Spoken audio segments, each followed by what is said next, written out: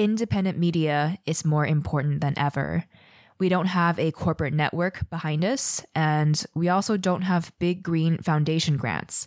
So we really do need you, and we are actively calling in your direct support so that we can continue exploring many of these topics and perspectives, often sidelined by mainstream media. If you're enjoying our show, please make sure you're subscribed and join us on Patreon today, starting at a tip of just $3 at patreon.com/greendreamer. Every little bit helps and really adds up, and that is the power in community. So thank you so much for however you're able to support our work.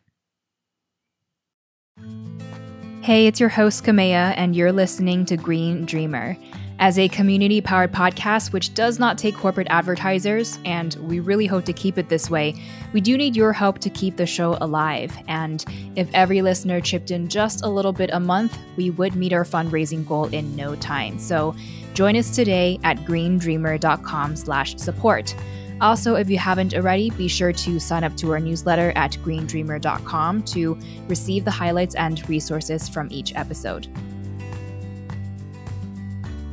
Climate reports and scholarship is actually predicated on a modernist idea of perceiving the world, where we are detaching ourselves from the world.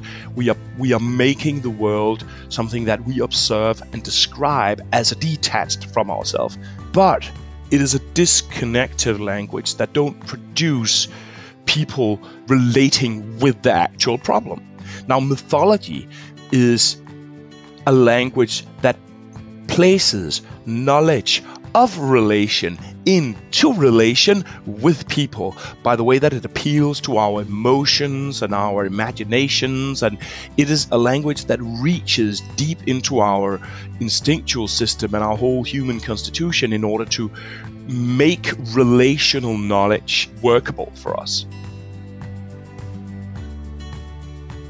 Today we're speaking with Dr. Rune Hjarnø Rasmussen, whose research interest centers on the history of religions, and more specifically, Brazilian orisha religion, which is one of the Afro-diasporic religions that has been really formative for Rune in influencing the ways that he then started re-engaging and recovering his own cultural heritage.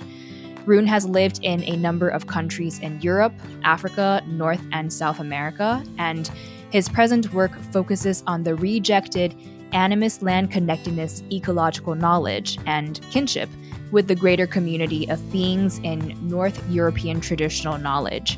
We start off here by exploring what it means to view the climate crisis as a relational crisis that mythology may offer a form of healing for, and relatedly, sitting with the question of why the numerous climate reports and ecological assessments that have been published seem to have been not potent enough to drive a collective cultural shift. As Rune previously shared, such reports, quote, don't produce a language that enables most people to relate properly to the situation. We have to use the deepest and strongest language available to us to remake human kinship with the world, end quote.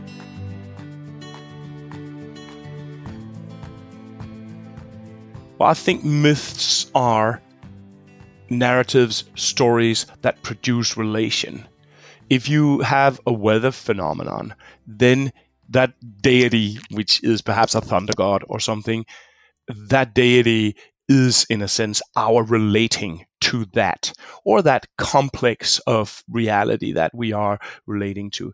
If you are, say, Inuit, and your whole life depends on relating with the sea, with the ocean, you derive your whole livelihood from that, then you're relating with the sea is an incredibly important relating, and that relation is subjective. So the myth of the sea mother manifests relation for us, right? Now, climate reports and scholarship is actually predicated on a modernist idea of perceiving the world, where we are detaching ourselves from the world. We are making the world something that we observe and describe as detached from ourselves. And that's a really good thing in itself. It gives us a high level of knowledge. Climate reports from the UN represents an extremely high level of knowledge, but it is a problem that nobody get it. Nobody get it. Do you know anybody who ever read a climate report? I don't. and that's a little bit of a problem, considering the fact that the content of those reports are that we are accelerating towards the biggest catastrophe in the history of life for 66 million years, right? That is the content, but people don't get it because the climate reports are communicating in a language of topsoil erosion and global tipping points and methane release and all this difficult language that people don't understand. And that's why it is a disconnected language that don't produce people relating with the actual problem. Now, mythology is a language that places knowledge of relation into relation with people by the way that it appeals to our emotions and our imaginations. And it is a language that reaches deep into our instinctual system and our whole human constitution in order to make relational knowledge workable for us, right? So an example of a mythology that would give a knowledge that can be compared with the UN climate reports that nobody reads, nobody understands, nobody gets, and nobody relates to.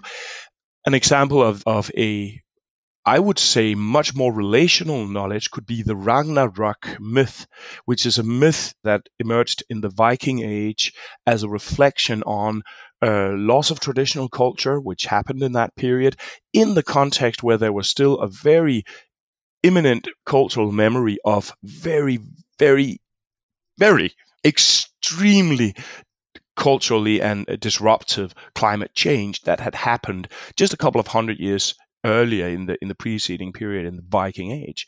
So the myth of this relational collapse, you could say it's a traditional knowledge reflection on that the connectivity of the world, that the interconnectedness of the cosmos is not just something that's given. It's not just something we can take for granted. It's actually threatened and it can collapse. And that is a very dangerous thing when it collapses. So, and this is then a case of what you call Eurodescendant traditional knowledge, that there is this ancient prophecy that actually talks about relational collapse. And so when we are today living in a situation that, well, in my view, and probably in the view of a lot of other people, is very characterized by relational collapse, we find these multiple ruptures of connectivity in our world today. When there's a myth actually talking about that, then that becomes very much a myth about our time. And it's a myth with an enormous potential to speak into our time and to give people understanding of what we are looking at.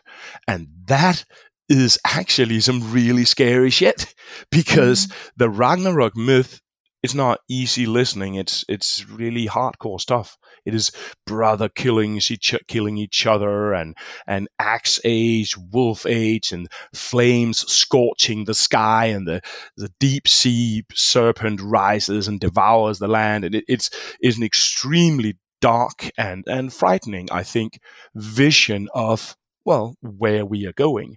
And I think that that kind of knowledge is stuff that it ought to be projected, it ought to be narrated, it ought to be brought out there much more in order to basically make people relate to it. Because what I think that the deep knowledge in the Ragnarok myth is that what you see in the Ragnarok myth is that it is a myth of a cosmos that is extremely interconnected. The gods, for instance, are connected with the trolls or the giants in the ancient Nordic worldview, and they are interconnected in so many ways, and they make babies with each other, and they play little games with each other, and cheat each other, and they exchange knowledge, and identify with each other, and descend from each other in myriads of ways. But in the Ragnarok, this whole web of connectedness that deteriorates, and they end up in this cosmic collapse where they end up behaving pretty much like Christian angels and demons, sort of just in this absolute war of collapsed connectedness. And that means that this myth would be about reclaiming connectedness, not, for instance, about going out and fighting someone, but perhaps more, it's not about fighting the trolls on the deep level. It's about making babies with the trolls. Right. It definitely sounds like there are very relevant teachings that we could learn from a myth like this. And something that I found really fascinating is when you talked about how conspiracy theories are, in a sense, animism out of place, animism that has gone bananas. And the subject of conspiracies is a big and messy one, especially because while there are a lot of misguided conspiracies floating around, there are also stories that are actually true that have been dismissed as conspiracy to discredit their possibility. But beyond that, I'd be curious to hear you expand on how the rejection of animistic relations with the world give room and create space for more theorizing of conspiracies within the human realm. My thinking with conspiracy theory is basically sort of an animist theory perspective on what conspiracy theories are. And there's this amazing old tale. It's very, very well known in anthropology, where the British anthropologist Evans Pritchard, he was learning from the Asande in Central Africa. And when a granary fell down because it was on poles and termites ate the poles and it fell down and killed a person, then Evan Pritchard described how the Asande they were looking for a culprit. They were looking for somebody whose intention made that happen. And then they ended up deciding that it was some witch being or something like that, which might not have been a human. I don't remember the details of that. Now, that way of thinking is foundational for how animists and perhaps thereby humans in general encounter the world. We encounter the world as imbued with personhood and intention. Whenever something happens to us or to anything happens in the world, then there is an intention in it. There's somebody who wants something to happen. And so if you look at animist engagement with the world, then there would be different ways of, you could say, disclosing or making a revelation and revealing those intentions. Who is it that wants something with that stuff that happened there, or that stuff that is not happening? I'm not finding a girlfriend. Who is it that wants something with that situation? Perhaps people make a divination. They will throw their cowrie shells or their tarot cards or their Yijing sticks, and they will read them, and then they will in this way reveal an intention.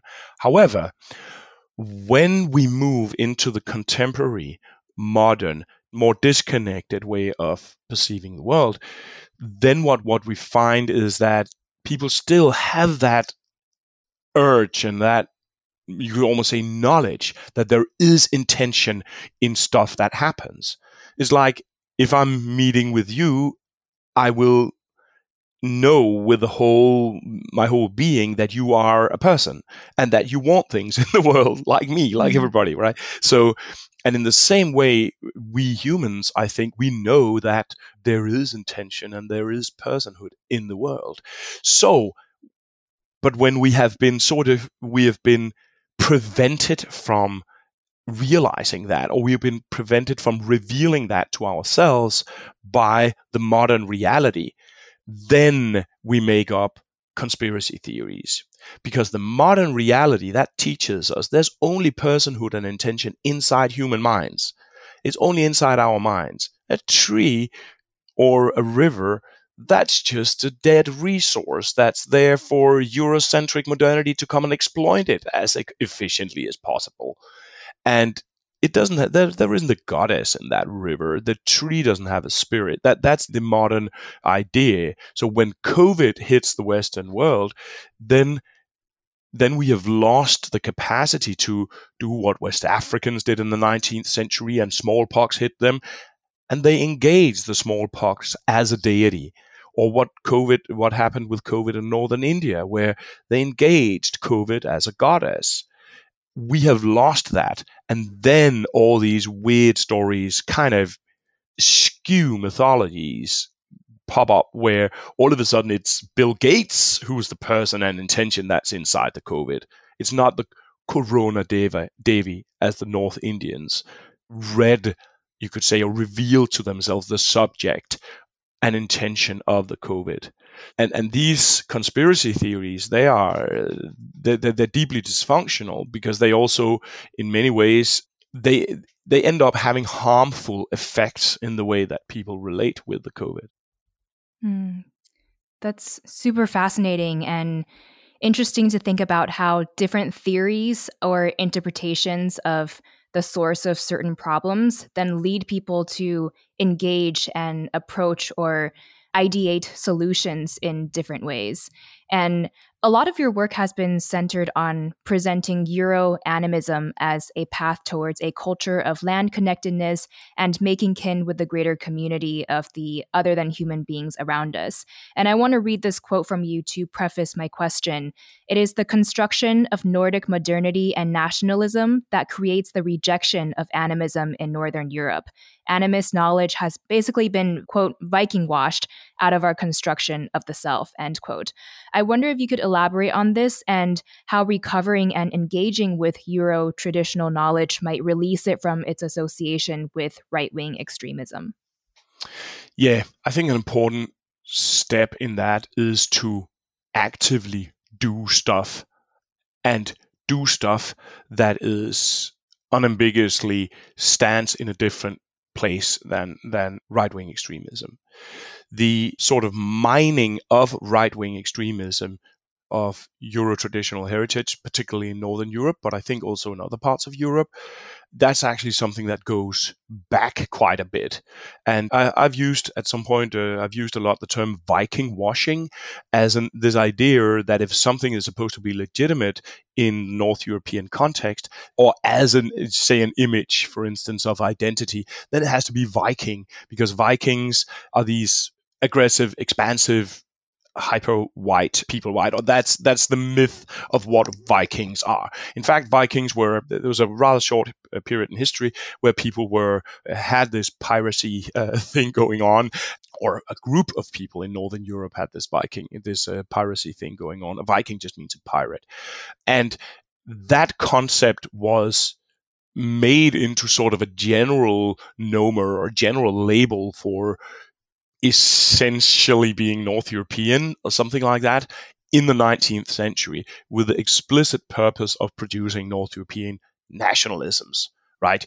We are Vikings is a way of saying we are noble, expansive, virile, warrior kind of people, which we're totally not. If there's one thing in the world that Scandinavians are definitely, most certainly, totally not, it's probably Vikings. I mean, we're fairly mellow people, I think, and kind of, I think when we are best, which is not always, but when we are best, we are feminist and kind and and a little bit mellow, yeah. So this Viking motif has a history. However, I've also become more and more aware of the notion of Vikings as a possible positive attractor. I've been having some conversations both on my own channel and also outside with the Australian thinker Tyson Junkerporter, who he mentioned this idea of Vikings as a motif that people can relate to. It's something that people know, and that means that people can actually, that it might be able to channel people into a traditional knowledge or a realization of the importance of traditional knowledge. So there's also that aspect to it, and I'm sort of I'm working a little bit on figuring out exactly where to place myself on the Viking washing or the Viking as attractor. But if we start with if we look at the nationalism specifically, then that is an incredibly important and incredibly destructive part of how Euro-traditional knowledge has been encased in a specific way of producing an us, producing an identity, which is that there is an essence inside of us. We have perhaps an essential whiteness or an essential Danishness or something like that. This is sort of basic nationalist idea, and Vikings have been used to produce that thing, and that is a huge problem in so many ways, and that problem is partly a very real problem, that you actually have real white supremacist groups who are sort of leaning over this whole North European cultural sphere, and they're taking symbols and waving flags with them and all that kind of stuff. So that's part of the problem. But paradoxically, we are actually also in some kind of a double bind as Euro descendants, which is that one thing is that problem is real. And if you're a decent anti-racist person, then you're fighting that stuff. But another problem is that problem is being overexposed in the press, actually. So whenever people are talking about, for instance, Euro traditional animism, then there tend to be this sort of kind of clickbaity over focus actually on the fact that it has been attempted owned by fascists. Now that serves to move it away from normal, decent, Eurodescendant people. So all the normal, kind, respectful, white North Americans that are there, they are of course being pushed away from their own access to their own traditional animist knowledge when that is being owned by actual fascists, and when that then is becoming a big theme in the media. I don't know if you remember recently there was an article in The Guardian that spoke about this.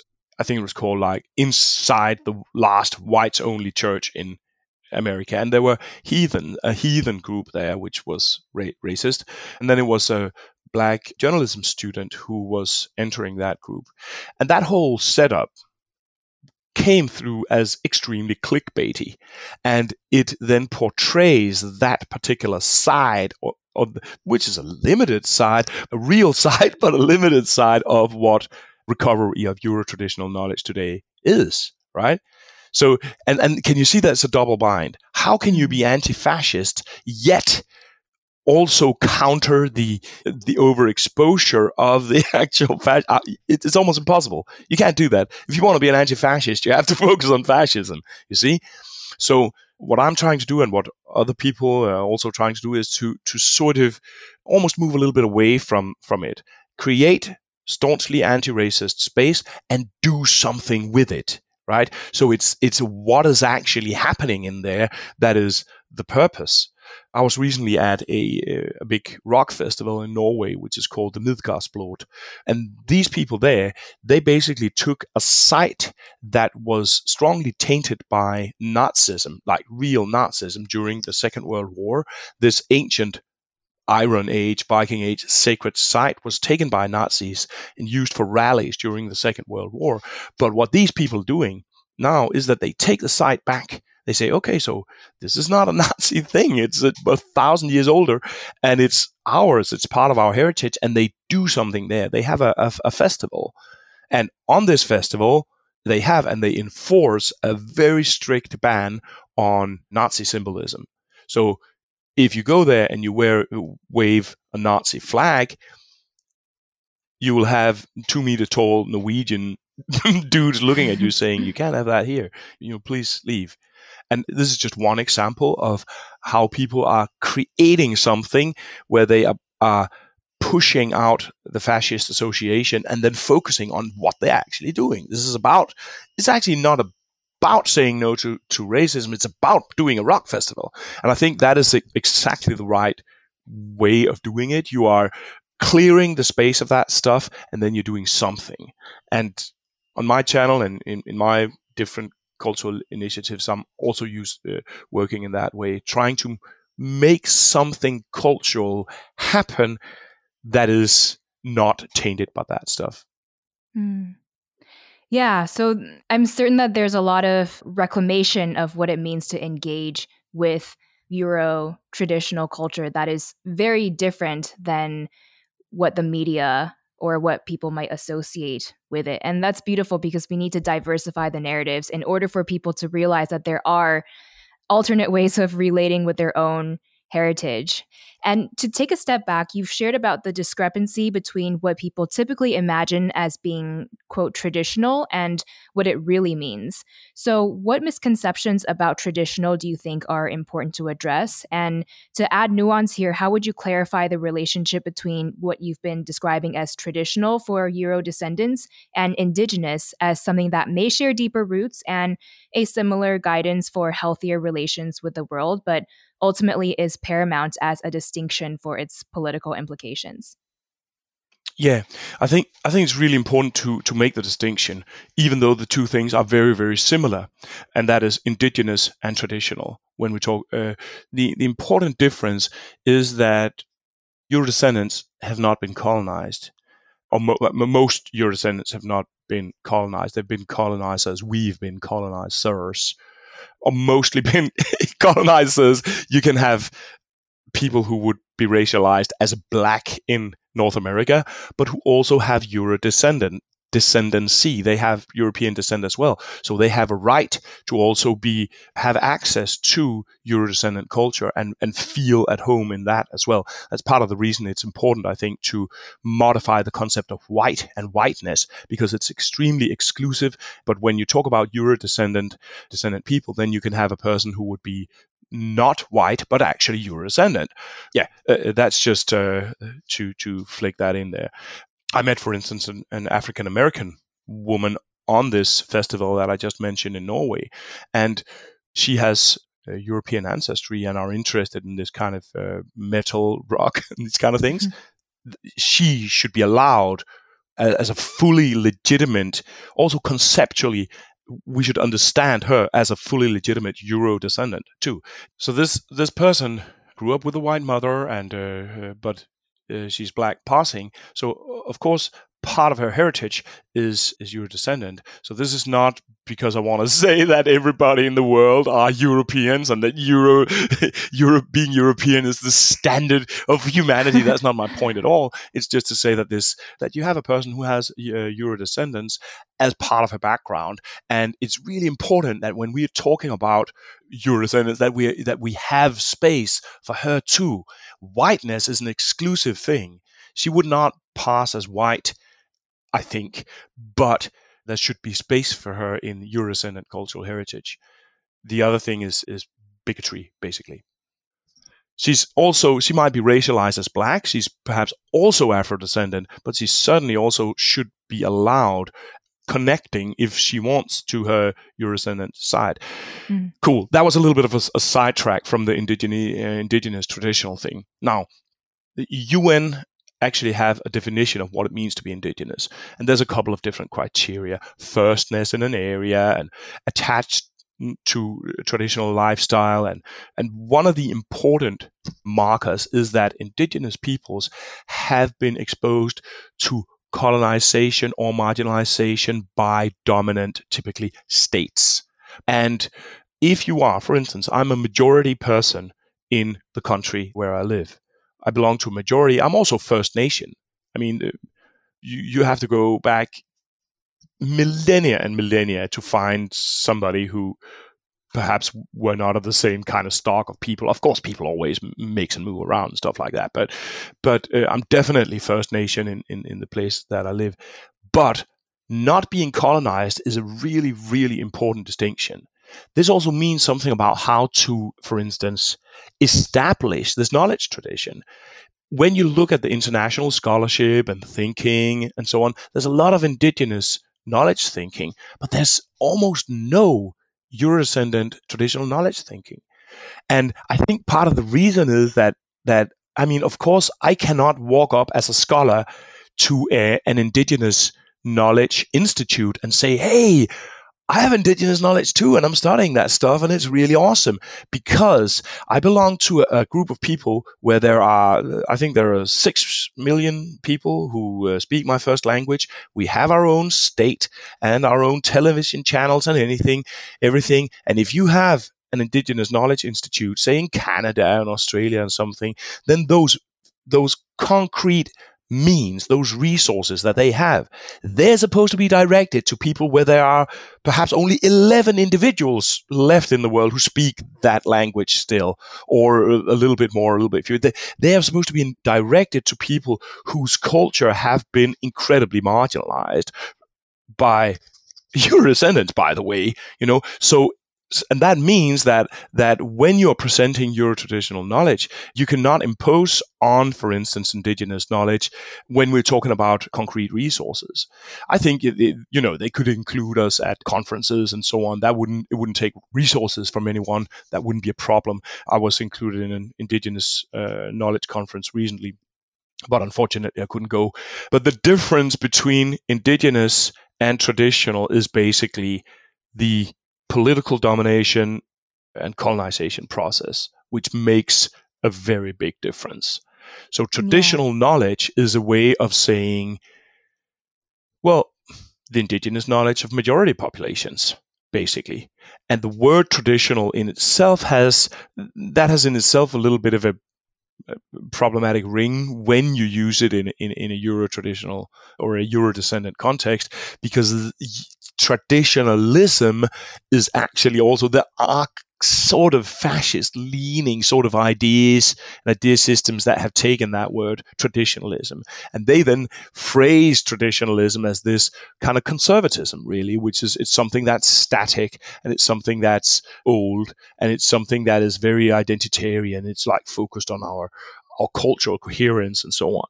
And this is a place where a traditional knowledge thinking like Australian Tyson Yunkaporta, like the one that he introduced, is extremely useful, because he thinks of traditional knowledge as something that's very dynamic. It's very connective.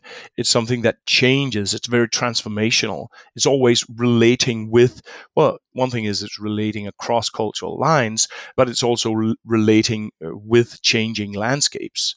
And in the sort of in the Eurosphere, the gringo sphere, there is this idea often that traditionalism, this romanticist idea, is that static, nationalist, kind of cultural conservative thing, but that's actually not what traditional and then that is often identified as fascist, which it might be in some cases. However, if that's fascist, then is an Inuit queer activist then fascist?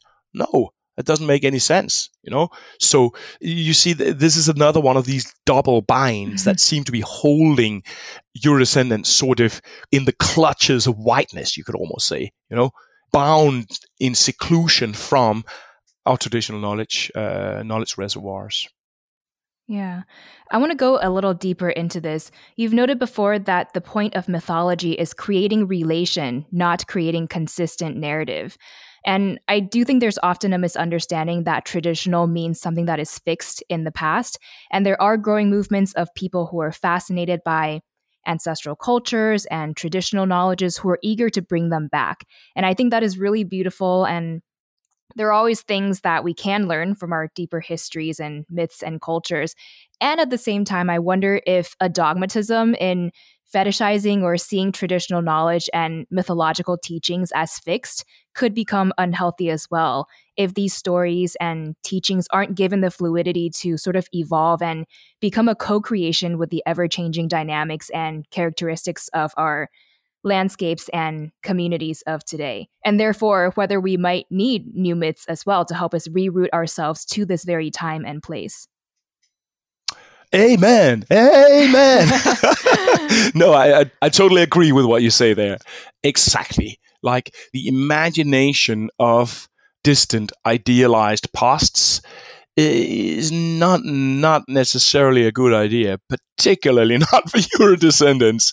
I mean, it might be a better idea for other people whose present is very characterized by oppression, for instance. But for your descendants, and perhaps also for a lot of other people, the casting of this static, ideal past, which is often represented by notions of purity, it is compromised by ideas of contamination and these kind of ideals, I don't think that they are particularly good for producing us as contemporary traditionalists that are dealing with our or renewing our traditional knowledge into our time. So, and that also entails some rather serious questions, because how do you, for instance, if you are an indigenous person and most of the spiritual tradition has been discontinued in all kinds of violent ways, or how do you if you're a Euro-descendant and your traditional culture is preserved in weird medieval chronicles and that kind of stuff? How do you take that and bring it into an ongoing, dialoguing, dynamic, transformative flow of engaging the times that we live in? And I don't think that's an easy task. And I think I'm trying to do it, and I think it has that doing it has to have a certain level of playfulness. You need to, there need to be a lightness to that stuff. But I also think that stuff like relating very actively to contemporary expression, that's just like one concrete thing that I've been trying to do, like make reviews of contemporary stuff that's going on. Like, there was a Netflix series called Ragnarok, which was talking about the Ragnarok myth, and I made a little review of it. I thought it had some very problematic sides. So when I'm making a review of this piece of contemporary production of traditional knowledge, I'm actually using this traditional knowledge in a very contemporary way. I'm bringing it into our time as a way of thinking about stuff in our time. And that also comes with, I think, with political stuff.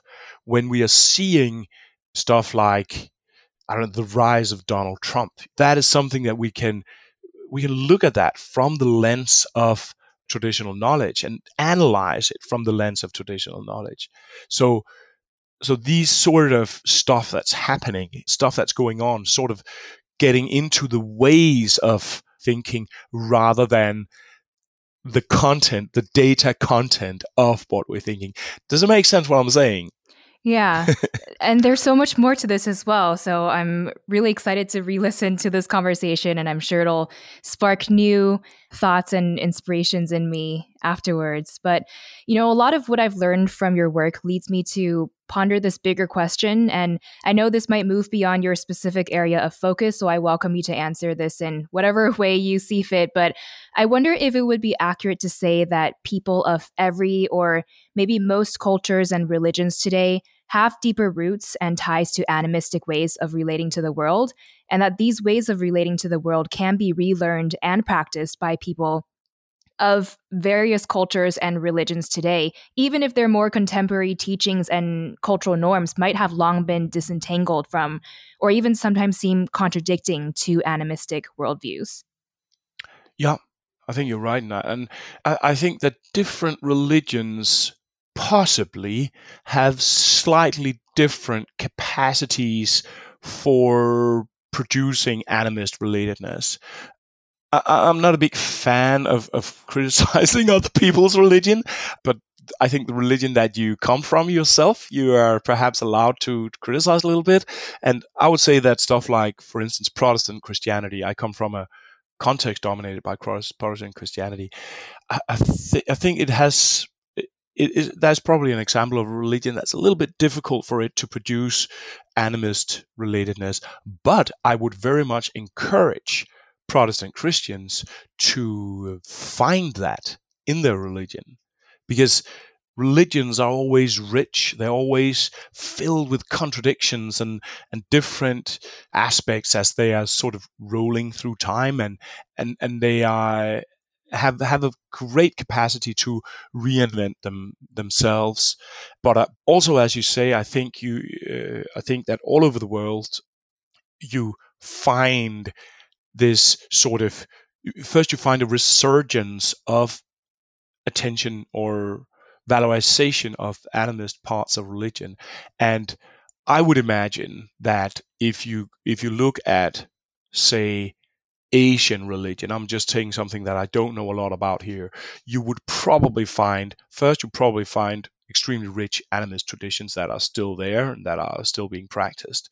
But even if there are parts of it that are perhaps not particularly animist, I would imagine that perhaps there are forms of Buddhism that are not particularly animist. I could imagine. I'm just kind of speculating a little bit here.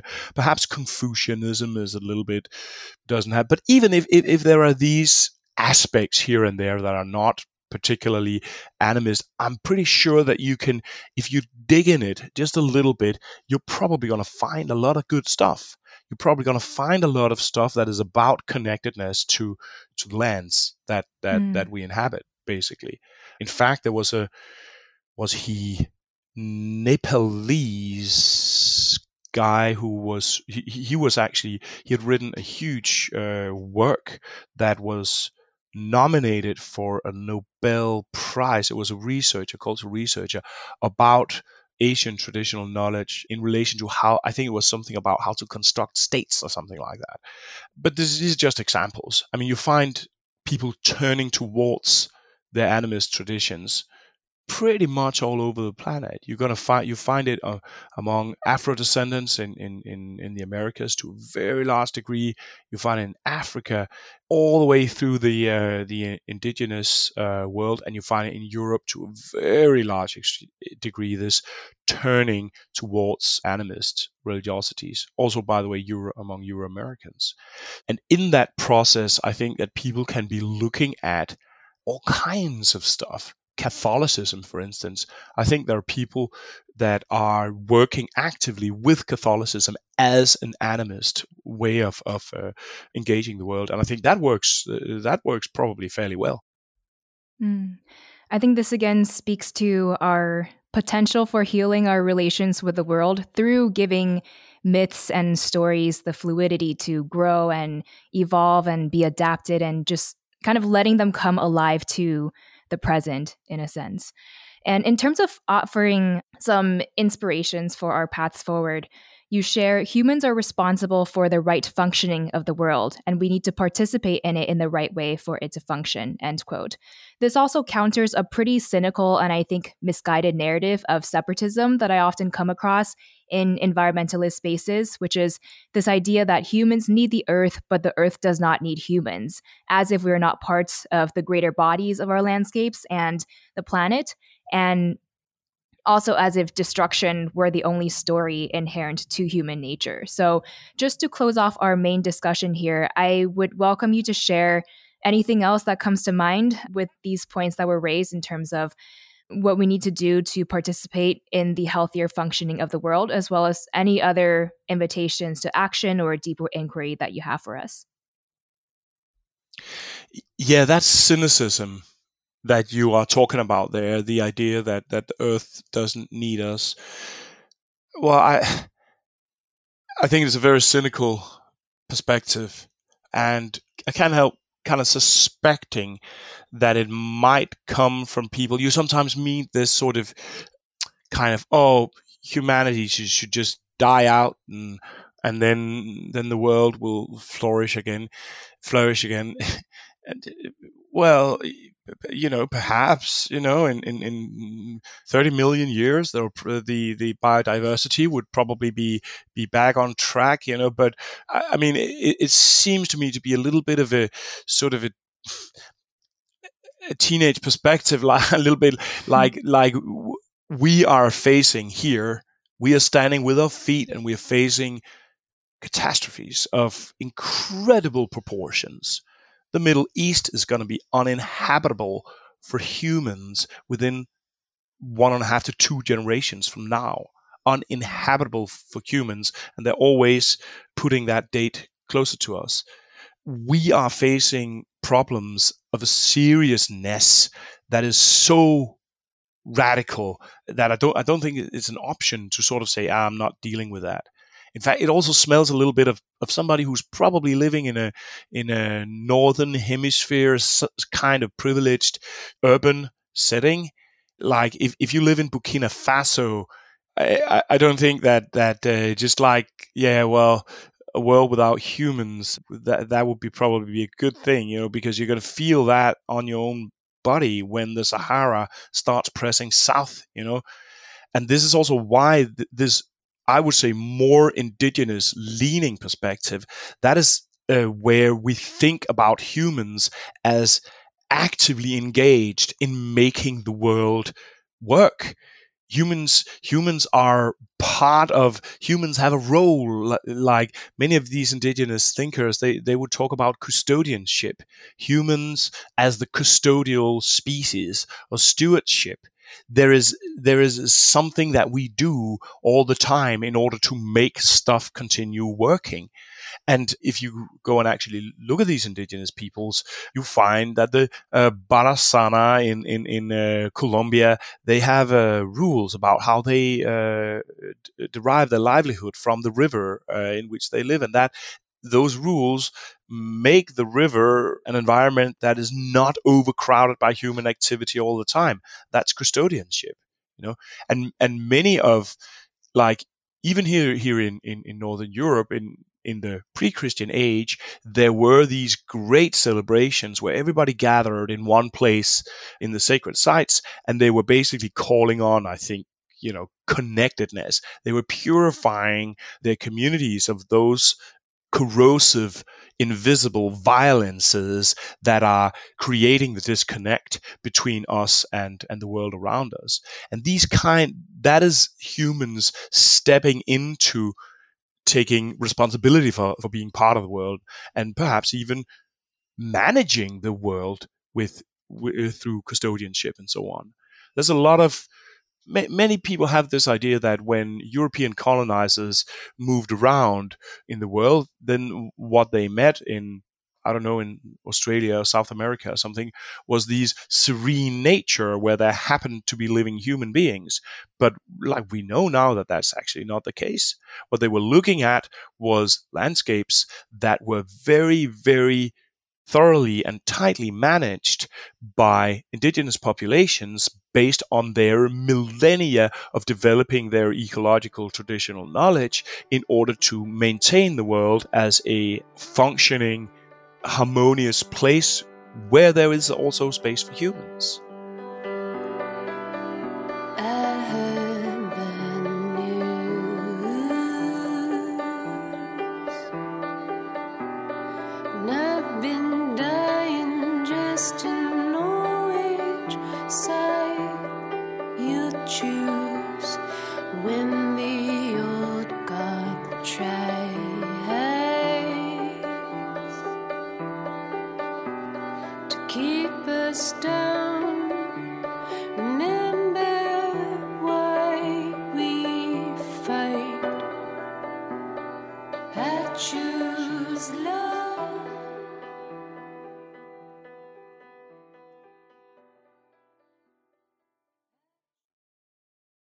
What has been the most impactful book that you've read or publication you follow? I think I would mention very much Tyson Yunkaporta again, his Sand Talk. That is, I also felt when I read it, and that is, I think, some of the best stuff you read or that you hear is the stuff that makes you feel, so that is why I think and do why I do. It felt very aligned with stuff that I was already sort of finding and realizing and so on, and because it is such a dynamic and relational way of thinking, and it steps in at its roots, it steps very clearly away from, for instance, the static nationalist way of thinking about, for instance, human culture. Then it is, I think, a very much an indigenous thinking for our time. And I was actually surprised. I don't think I ever studied, not seriously, not Aboriginal Australian culture. I was also surprised. Oh wow! That it was really a wow moment to find that was so meaningful. And I think that for a lot of contemporary majority populations, reading like that would really make a difference. And I definitely echo that recommendation as well. What is a personal motto, mantra, or practice you engage with to stay grounded?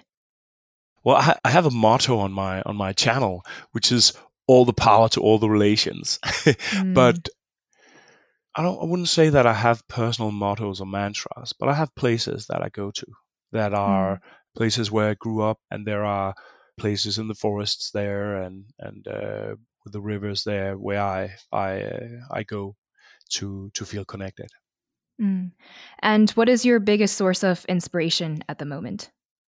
I mean, stuff that I'm continuously always inspired by is the Elder Edda, which are pre-Christian sacred poems or songs from Northern Europe, and that is it's incredibly deep and also enigmatic and difficult. So that kind of stuff is of course very inspirational because it's so so yeah, mysterious. Mm.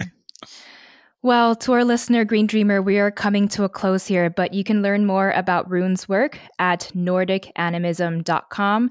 And Rune, it's been an honor to have you. Thank you so much for sharing your wealth of learnings and inspirations here with us.